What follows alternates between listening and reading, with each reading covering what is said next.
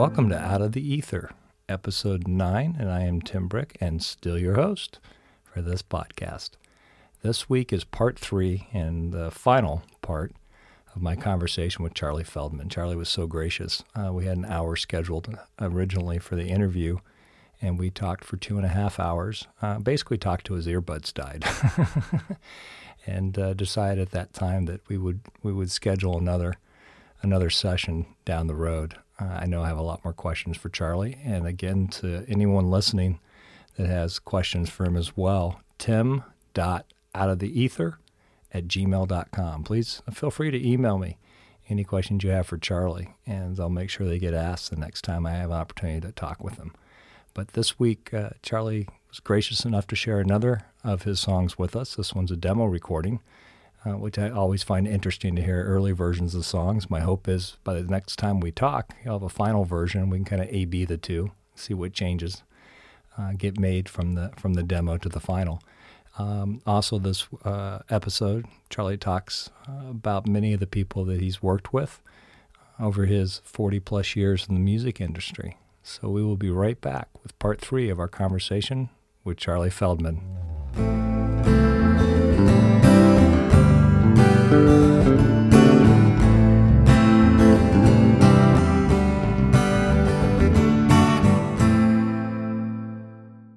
Is there any specific advice you'd give to songwriters? Because a lot of the people that do listen to this podcast, I know, are songwriters, but have not achieved, high levels of success. A lot of them still have day jobs, but they would like to get rid of. So what would you say to somebody who's really trying to cut their chops? There's a maybe a longer list of things that I should offer, but the first thing for everybody to remember is we must not forget our humility.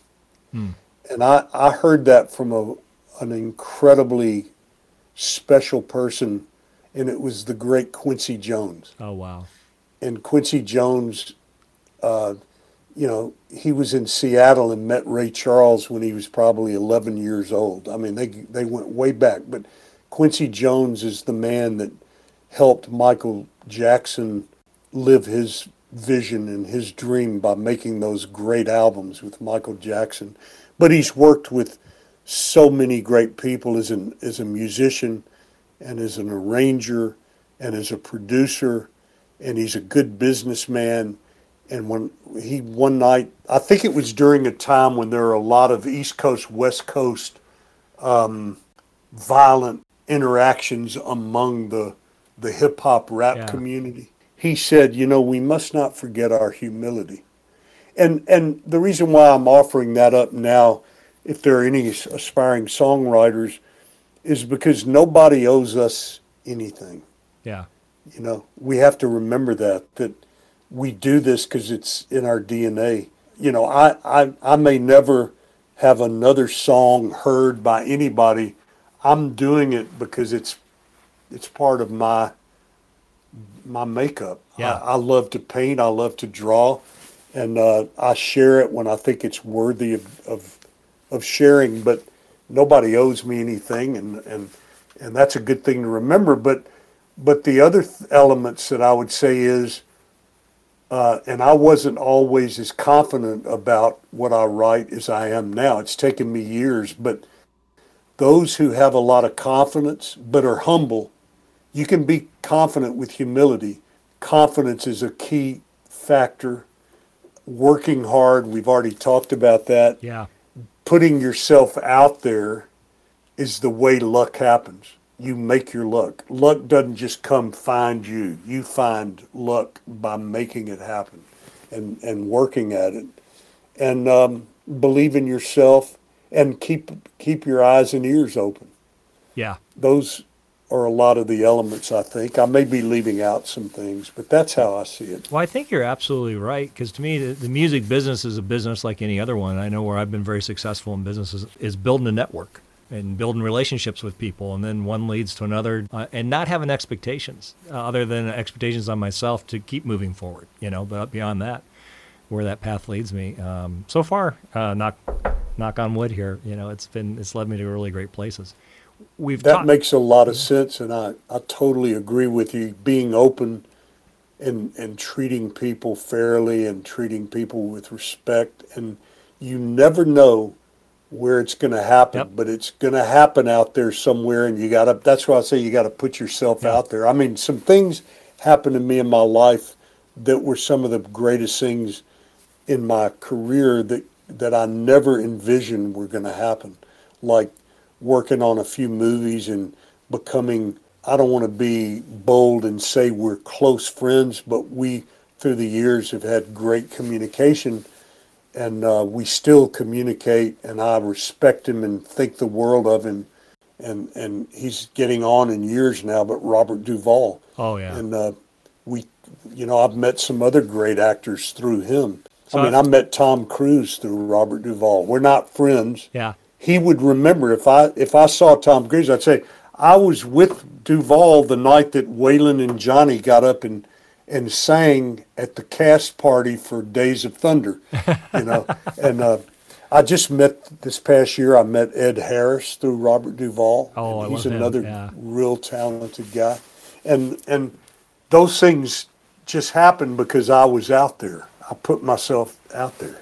Well, I'm going to guess, since you said Robert Duvall, we're talking music. Tender Mercies, was that one of the movies you worked with him on? Because That's there's a the lot of first music in that movie one. Yeah. I ever was around, and I ended up selecting a lot of the songs, including his special song in the movie, and selecting another song that was in the movie that was a finalist for the Academy Award Best Song of the Year called Over You, written by two great writers, Austin Roberts and Bobby Hart. And Austin had some hits as a singer. He had some big pop hits. He had a song called Rocky that he sang, and another song called Something's Wrong with Me. And Bobby Hart was a partner of Tommy Boyce, and they wrote and produced all the Monkees hits. Bobby also wrote some hits for some other artists. I think he wrote, I think it was called either Hurt So Bad or Going Out of My Head for a group called Little Anthony and the Imperials. And then Linda Ronstadt covered it. And, great writers. But yeah, that Tender Mercies, I was on location for a month. The director, Bruce Beresford, who was fantastic to me, he wanted me to make sure all the filmed music scenes looked accurate because they were filmed to playback, meaning the songs were pre-recorded, and Duvall and Betty Buckley and the other singers pantomimed while the song was being played while they were shooting the scene, the visual of the scene. Well, and you've talked about a number of different songwriters. Who are some of your favorite songwriters?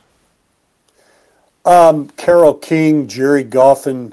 I'm very close to two of the Motown's greatest writers. I'm real close with Brian Holland of Holland, Dozier Holland, but his brother Eddie, we're good buddies also. But Brian and I talk off and on a lot, and they were the guys that wrote and produced all the Supremes hits, all the Four Tops hits, with another great writer who's a sweetheart of a guy that I know well, Lamont Dozier. I love them. I love Carole King. Jerry Goffin is deceased. Another really talented writer I learned a lot, passed away, is a guy named Tony Joe White. And he wrote some big songs, and he was a true artist. He never compromised his art, that's what I learned from him. He wrote a beautiful song called Rainy Night in Georgia. Oh, yeah, I know that song. Yeah. And he wrote Poke Salad Annie, which he had a hit with. Okay. And then he wrote some hits. He wrote some big songs for Tina Turner. He wrote a song called Steamy Windows, and he wrote a song called Undercover Agent for the Blues. And he wrote a beautiful song called Out of the Rain, which Aretha cut. A lot of people cut it. But unfortunately, we lost him over a year ago. He was a beautiful guy. And now there's a song out called Boot Money. His son, Jody, has collaborated with a real talented guy named Dan Auerbach of the Black Keys. Okay. And Dan and he produced an album on some previously unreleased, unfinished songs of Tony Joe's. And Dan, who's a stellar guitar player and a great musician, they went out and they just released a single from this new album.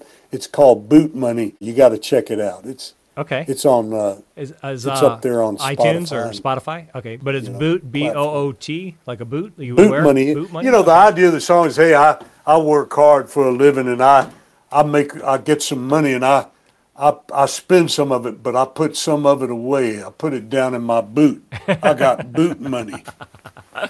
I love that. Now, what Tony Joe was a real character. What about? And I think I read this. By the way, because you're a very humble individual, so you're not going to say it. So I'm going to say it for you. When I was Googling, as I do with anytime I have a guest, I try and go in and get as much background information, try and find tidbits that I can. When you retired from BMI, not only is that retirement announcement in every single publication that has anything to do even remotely with the music industry, I found it in major publications, and I think pretty much all over the world. Matter of fact, I think I went 4 pages through Google. Every single page was about 20 entries of some different publication with your retirement announcement. So, wow, I didn't realize that. Not only are you very well known, but obviously very well respected in the music industry.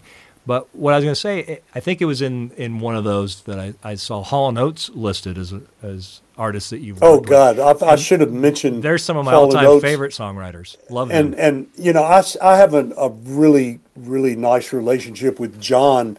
Daryl's more aloof to me, but I've had some nice moments in his presence. And they are collaborative, and one of my favorite Hall & Oates songs, She's Gone. Mm-hmm. And Daryl they're both really great singers. They're just different. They have different qualities.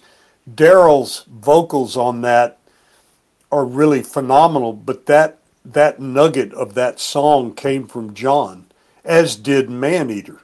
Daryl sings the lead on Maneater, but John, that was one of his expressions, and he can sing it and play it almost in a reggae feel, but the hit is Daryl all the way.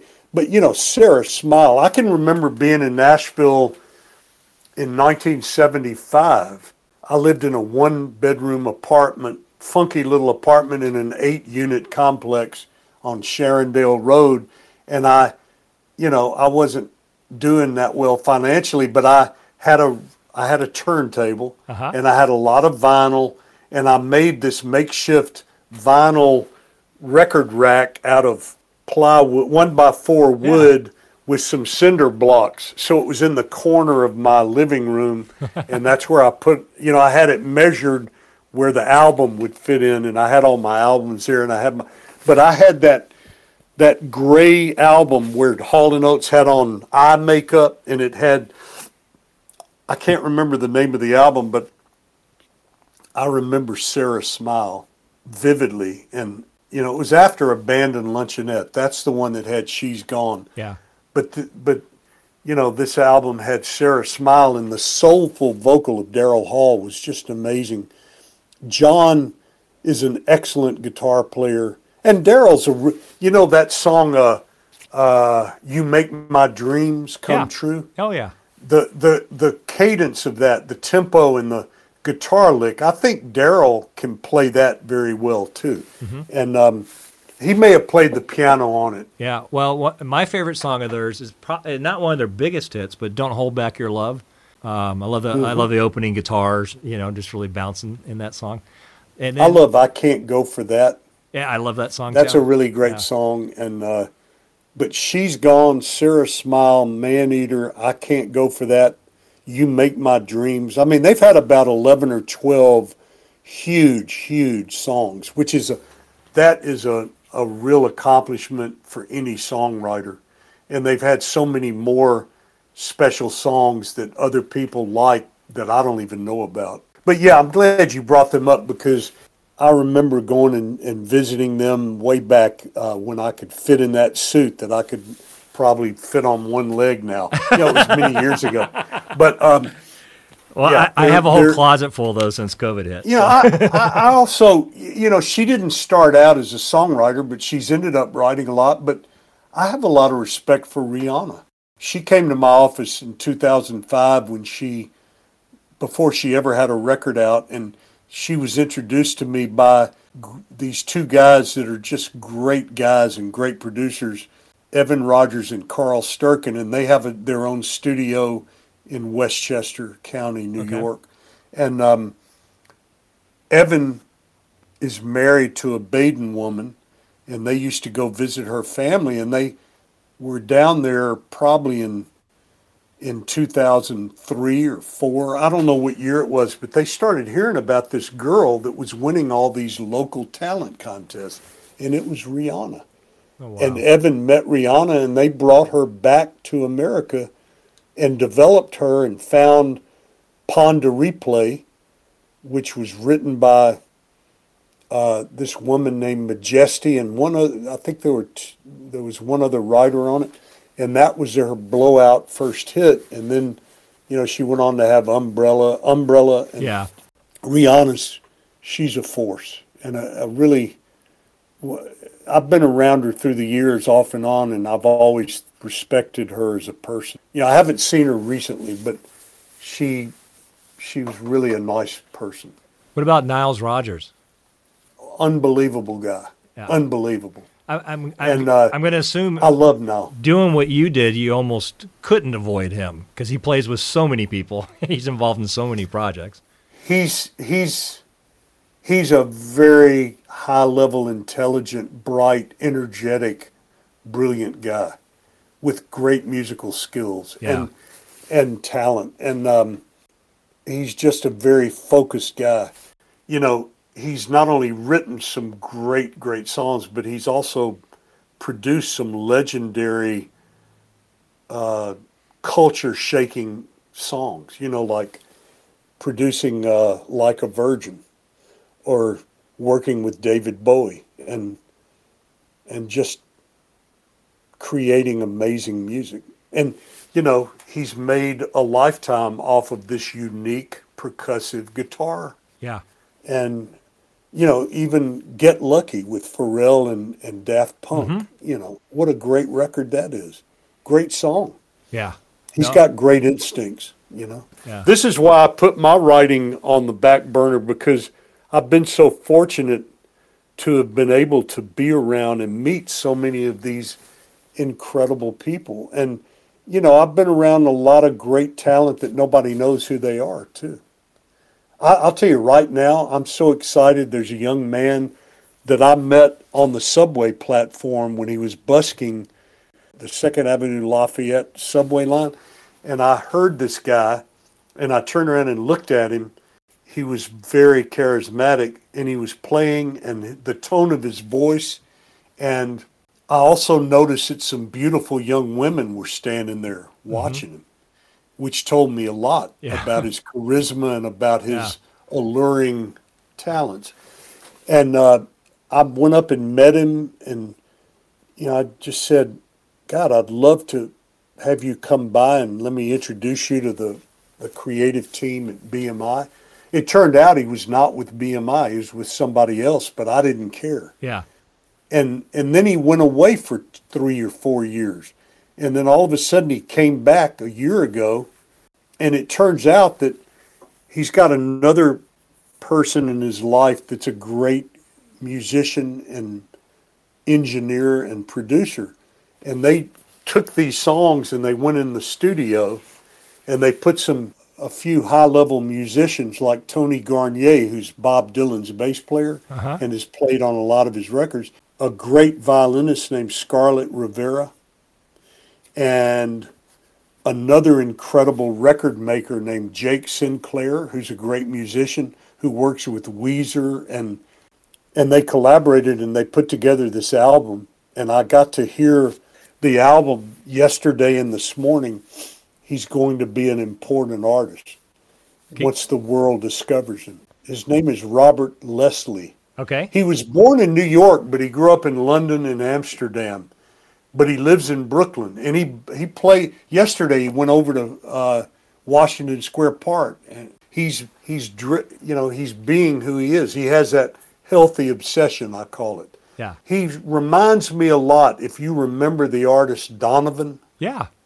I did. His voice his voice is somewhere between Donovan and Robin Gibb of the Gibb brothers. Oh, wow. Okay. Yeah. Oh, his voice is amazing. I sent a very rough recording to my buddy Tony Visconti. I don't know if you know that name, No. but Tony Visconti's one of the greatest music makers out there. He's produced a lot of David Bowie's albums. He produced Nights in White Satin. Oh, sure. Yeah. Tony Visconti produced some Moody Blues. Okay. And he's produced a lot of other people, but I played this guy to Tony, and he wrote me back. He said, Charlie, I thought I was just going to get another Brooklyn sounding. He said, this guy is amazing. That's high it was praise. great to get validation from Tony. Oh, yeah. No, But Perry Margolef is a wonderful music man, and he has really stood by this guy, Robert Leslie, and has helped him a lot and mentored him and has made a beautiful album. You know, it's a ways away from being out on the market, but it'll be out there probably this year. Okay. And I'm excited about, it's all about music. I'm very passionate about music. Yeah. Well, as you can tell. No. Yeah, if somebody hasn't figured that out by now, that they really haven't been listening. They've been multitasking. No, thanks for sharing that and the name. And I'm definitely going to make a note and keep it on my radar and keep looking for it. He's got a few other things out on the platforms, on the digital platforms. Okay. But nothing. This is just, levels above sonically everything he's done, in my opinion. Now, you mentioned, I heard the name Gibb. Did you work with the Bee Gees? I met the Bee Gees once, all three brothers, and I took a picture with them. I presented them with something in Times Square on Broad. There was something going on, and it was merely because I was in town and the president of our company wasn't in town. And I was asked to go down and present this to them. I can't remember it's been a while, obviously, because two of the brothers are gone now. But I did meet them, but I didn't have any real interaction with them. I just presented them this. I took a picture and I said hello to them. And, they were lovely guys.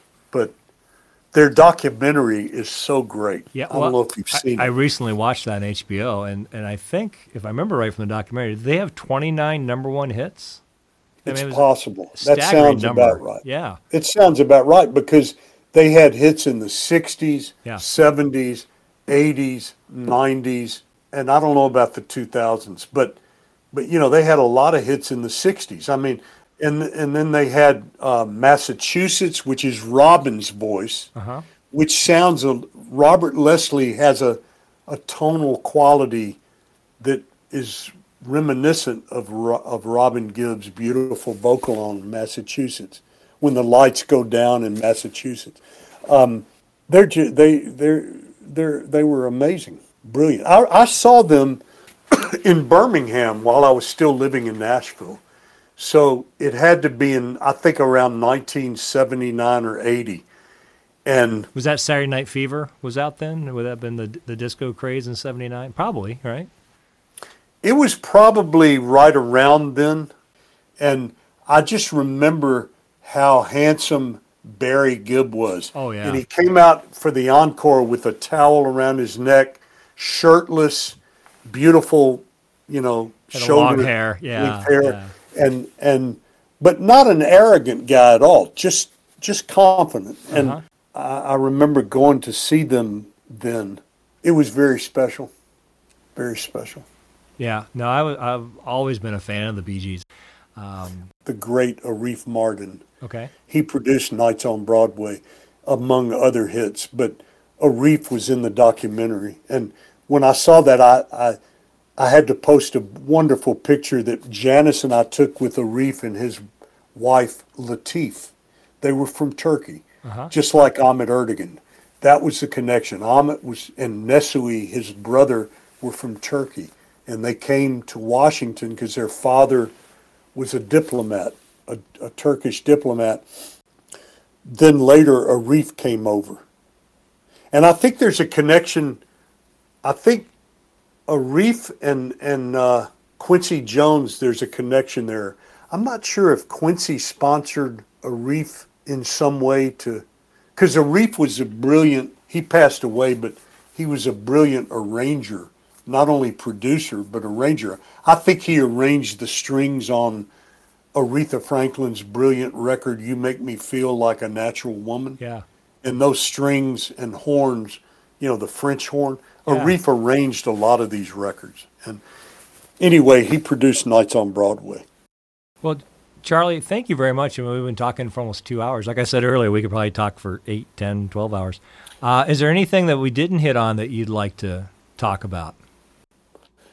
I think we covered a lot. I mean, I'm fine if you have some more questions that you didn't get answered that you'd like to ask me, but I don't want to be overbearing to you either. Well, actually, I do have a question for you. So I think I read somewhere your first band, you were in 9th grade. Do you remember the name of that band?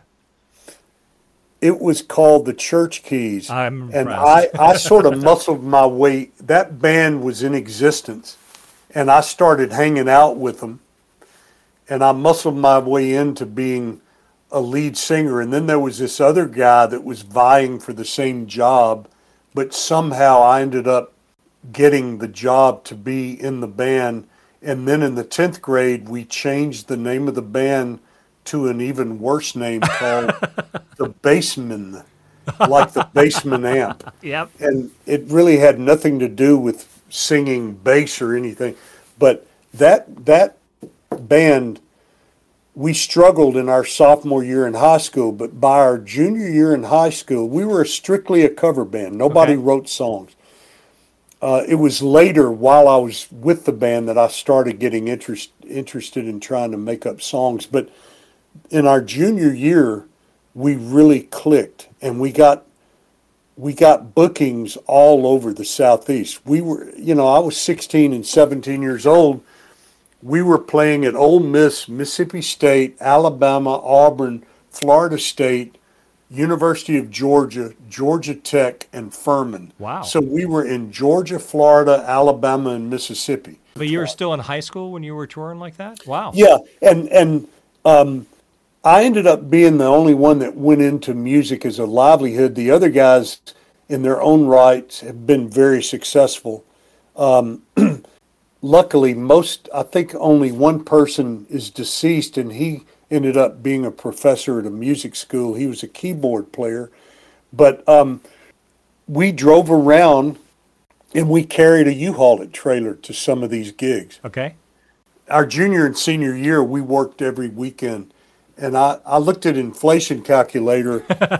I didn't realize how much money we were able to stow away as kids. Yeah. If you made $75 a piece 2 nights, if you look up $150 in 1963, it's good money. Yeah. Well, and being in high school too, so you didn't have any overhead. Yeah. Minimal. Yeah. If we made $200 a weekend per person, we were killing it. Oh yeah. Well, it's kind of sad, Charlie. Fast forward to 2020. Well, let's go back. So the last band I was playing in, where we were playing out, was about a decade ago. So 2010. What was the name of the band? That band was called Crooked Grin, and we were an all-original band. I can tell you a bunch of funny stories about that band. But we go out. Where were you based? Where were you at that time? Arizona. So we were here in Arizona. Oh, okay. We had a lot of great gigs. I got to open for Eddie Money. Billy Squire. I knew Eddie. Yeah. Eddie was a sweetheart. You know what? He was fantastic. So after our set, that was a Christmas show, and it was an acoustic show.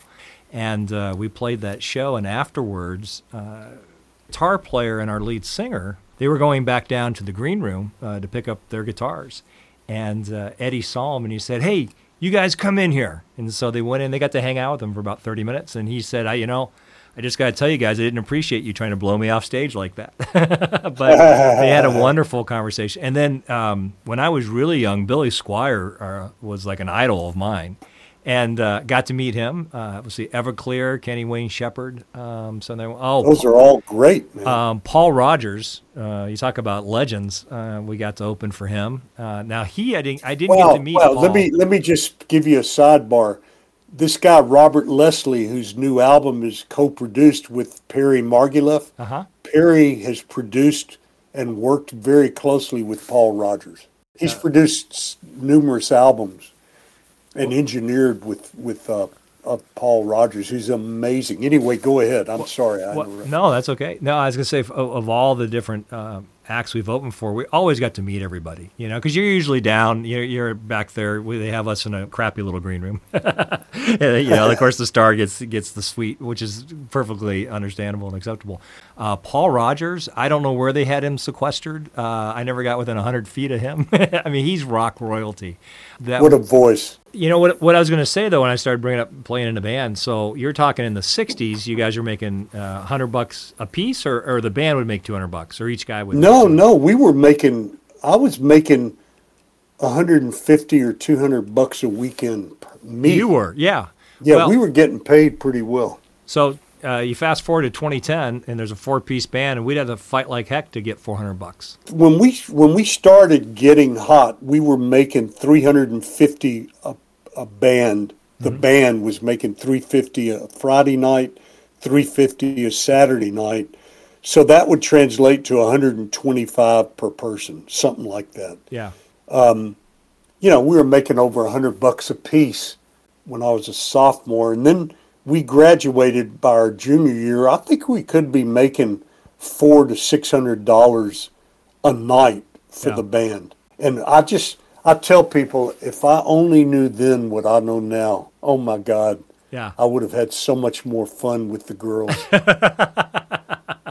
It was so much fun, Well, we had a lot of fun. Here's the difference, Charlie. You were a lead singer, so you could have fun with the girls. I'm a bass player, so here's what happens. You're a bass player, you go on break. What I get are other bass players coming up asking me about my rig. The lead singers over there really surrounded funny. by women. I don't know if I buy that. I don't know if I buy that because you're a handsome guy. I know that our bass player, he was the guy that I hung with the most, and we were the guys that had fun. It didn't hurt because I didn't have my driver's license. Somehow he had a 63 aqua blue fastback Corvette. Yeah. So I remember piling in the back with this cute blonde girl. We were in Florida, but he was a nice looking guy like you are, and he got girls playing bass. So I know you got girls. You're just being humble. Well, I'll share two stories with you that I think are we going to have to funny. Cut this? No. We can keep them in because I think my wife was there at both of those performances. She already knows. So one night we were playing in a club up in Phoenix, and it was a packed house. It was a big club, so there's probably 300-400 people there.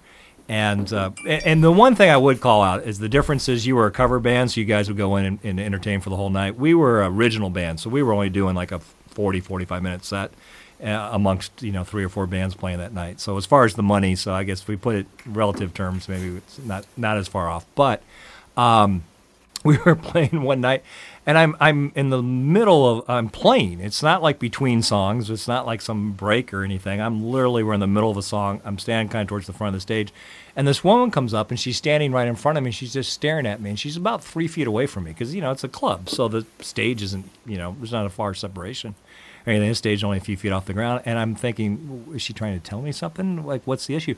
And all of a sudden, she puts her hand out, and she reaches up to me. Now, I'm playing bass. Like, I'm really, I can reach out and grab whatever it is in her hand. So we did have a couple guys that gave us road support, and one of them saw her, and so he kind of comes scooting up underneath me there and takes the paper out of her hand and runs back off to the side of the stage. So after the song, I turn around, and I go over to him, and I'm like, what the heck was that? And he's just laughing. He goes, what's her name and her phone number? And I said, well, there you go. I said, my wife's sitting 2 rows out, so let's just throw that away right now. There you go, man. And then another time I was playing, this actually could have been really dangerous. And it was a Christmas show, and this particular venue we were playing at, the stage is set very high, like 4 feet off the ground. And I was over to the side of the stage, and I decided that night it would be really fun to go rent this elf costume because it was Christmas time. And it had these big stockings, and so I'm like, well, I'm just going to go out in my stockings, and I've got this elf thing, which, by the way, bad idea because it's like 4 layers of felt, and you've got all the lights on the stage lights. So I was melting in about 10 minutes, and we had an hour set. But I'm standing at the side of the stage, and I'm playing, and all of a sudden I feel somebody come up and kind of grab my leg. And I figured it was a friend or somebody who happened to be there in the audience that I must have known. And I looked down, and it's some completely strange woman I've never met in my life. And not only has she kind of put her hands on my leg, she's tugging on it. And think not realizing, I think she was caught up in the moment. I don't think she thought, I'm going to try and hurt this guy, because she was smiling and like kind of bouncing to the music, but she's tugging on it. She almost pulled me off stage, which would have ended real poorly. I got a bass in my hands, fall 4 feet to the ground. Not surprised. Yeah. Not surprised, Tim. So we get you know what it's like. You get some people that get caught up in the moment. I used to tell folks all the time, the thing about being a musician, it's not that particularly any better looking or anything more to offer anybody. It's just that out of a crowded venue, or we play the Celebrity Theater. Actually, I can tell you some funny stories about that. But you go there and there's thousands of people there. They're there to see a show. They don't all know each other, but they all recognize the four of you who are on stage because they've been watching you for an hour. Yeah. So that's what makes them kind of gravitate towards you, and you kind of stand out. So the Celebrity Theater, this is kind of a cute story. It's a theater in the round, and so the stage spins very, very slowly, but it turns 360. So that you're always at any given moment you're playing, so you're facing some part of the crowd, so it's in the round. In that particular band, I was always stage left, and in my mind, it's like it's my job to own this part of the audience, right? I got to engage them, and not that we didn't run around a little bit, but stage left was my setup. And so we're playing there, and I look out, first song, and I see this couple, and they've got a boy with them who's probably about 10 years old. And I see he looks, and they're about 3 rows back, and he's just mesmerized, like he's staring at me. So I make eye contact with him, and I'm smiling at him. He starts kind of smiling back, and I'm playing away. Now, keep in mind, the stage is turning, but it turns really slow, and I'd forgotten that the stage is turning. So I'm doing my thing. We kill it. We play the first song, and so we're coming out. Second, so I think probably ran back by the drummer or something. And I'm coming back up to the front of the stage, somewhere in the middle of the second song, and I look for my little buddy. And he's not there, and there's some empty seats. And I'm like, oh, my God, I'm so bad. The mom, dad took their kid and left, I was mortified. I forgot that the stage was turning. So I was actually looking at a completely different part of the audience, because by the end of that song, we'd come back around. I go, oh, there they are. And then it dawned on me. I'm like, God, what an idiot, But it is funny, the millions of things that are running through your head while you're up there playing guitar and, entertaining people. Sometimes I'm thinking about what we're going to have for dinner. Yeah. So, Charlie, thank you very much for your time today. I really appreciate you coming on Out of the Ether and sharing all your history with us. Well, I hope you got something from it, and I hope your listeners enjoyed it. And I thank you for having me, and it's been a pleasure, and it's always fun to talk about one of my favorite subjects, if not my favorite subject, which is music. So thank you, Tim, for having me. And that concludes our conversation with Charlie Feldman. But it does not conclude this episode, because as promised, now, the world premiere of If Hell Is Any Hotter by Charlie Feldman.